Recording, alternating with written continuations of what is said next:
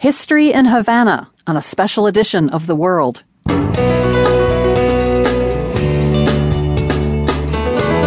I'm Carol Hills. A sitting U.S. president is in Cuba for the first time in decades. But some Cuban dissidents didn't want President Obama to come.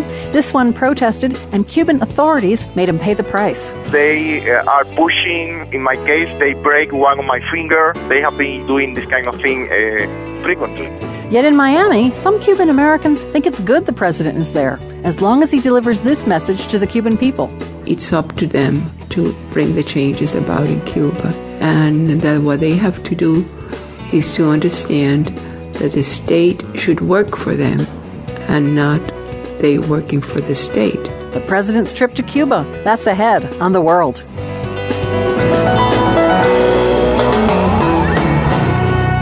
Historic scenes and sounds in Cuba today on the first full day of President Obama's visit to Havana.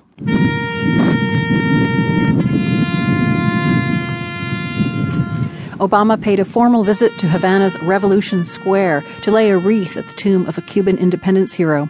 Hard to imagine that even just a couple of years ago. Then the president held a joint press conference with Cuban leader Raul Castro, as I heard from my BBC colleague in Havana, Will Grant. That joint press conference was absolutely extraordinary. For those of us who are normally based here, we've never seen something like that, where Raul Castro is prepared to take questions from the gathered journalists. And you could see that he was very uncomfortable in doing that. He was fiddling with his earphones. He wasn't prepared to admit that Cuba had political prisoners of any description. He said that if a list was given to him, they'd be released by the evening. So he was in combative mood. But it was a very, very interesting event just to see the two men stand side by side, and of course it came after all of that symbolism earlier in the day where President Obama laid a wreath at the memorial for José Martí, Cuba's independence hero. Were Cuban journalists able to ask Raul Castro questions, or just the foreign press?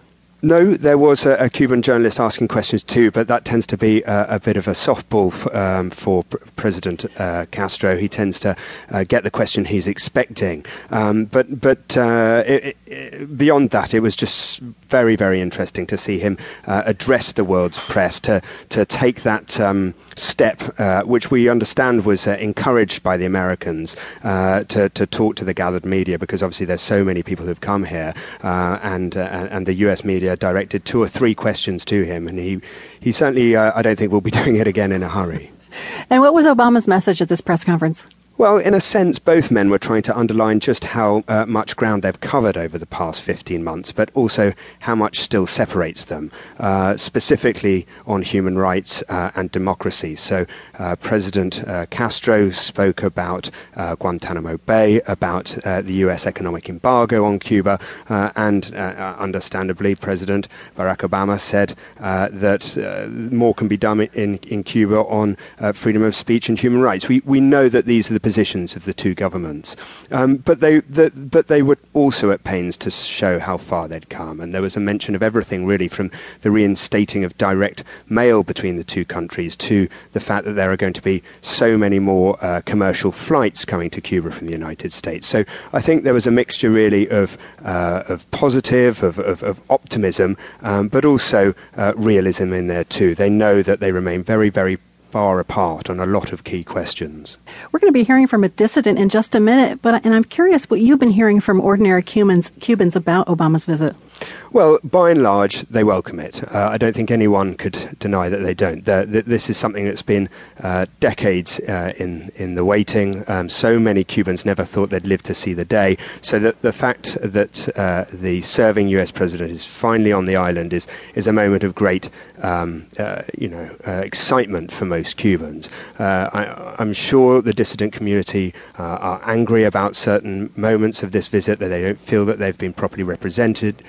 But by and large, most Cubans aren't dissidents, and they're simply celebrating the fact that President Obama and President Castro appear to have been able to turn a page on some of the worst moments of their shared history. The BBC's Will Grant in Havana. Thanks so much, Will. Very welcome.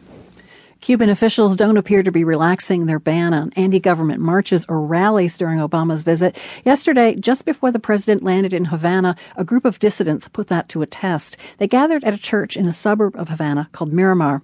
Cuban authorities cracked down even as foreign reporters looked on. Police detained several dissidents.